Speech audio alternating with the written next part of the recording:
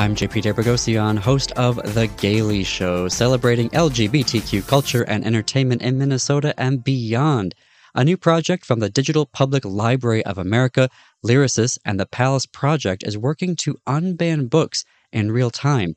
The project is called the Banned Book Club. How it works: if you live in a town or go to a school where anti-LGBTQ politicians have forced your library to ban a book, the Banned Book Club gives you immediate free access to it as an e-book.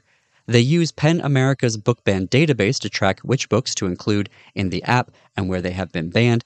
Users can also alert the Banned Book Club to a new ban in their area. The service can be used right now in the following Minnesota communities.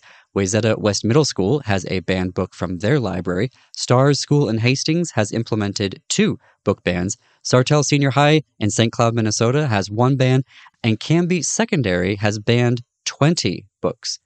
You can find the app in the Apple Store or in the Google Play Store. Their website is thebannedbookclub.info. This Saturday on The Gaily Show, I'll have an in-depth interview with the Executive Director of the Digital Public Library of America, John Bracken, on the state of anti-LGBTQ book bans, the Digital Public Library of America's response, plus queer films playing at the Sundance Film Festival.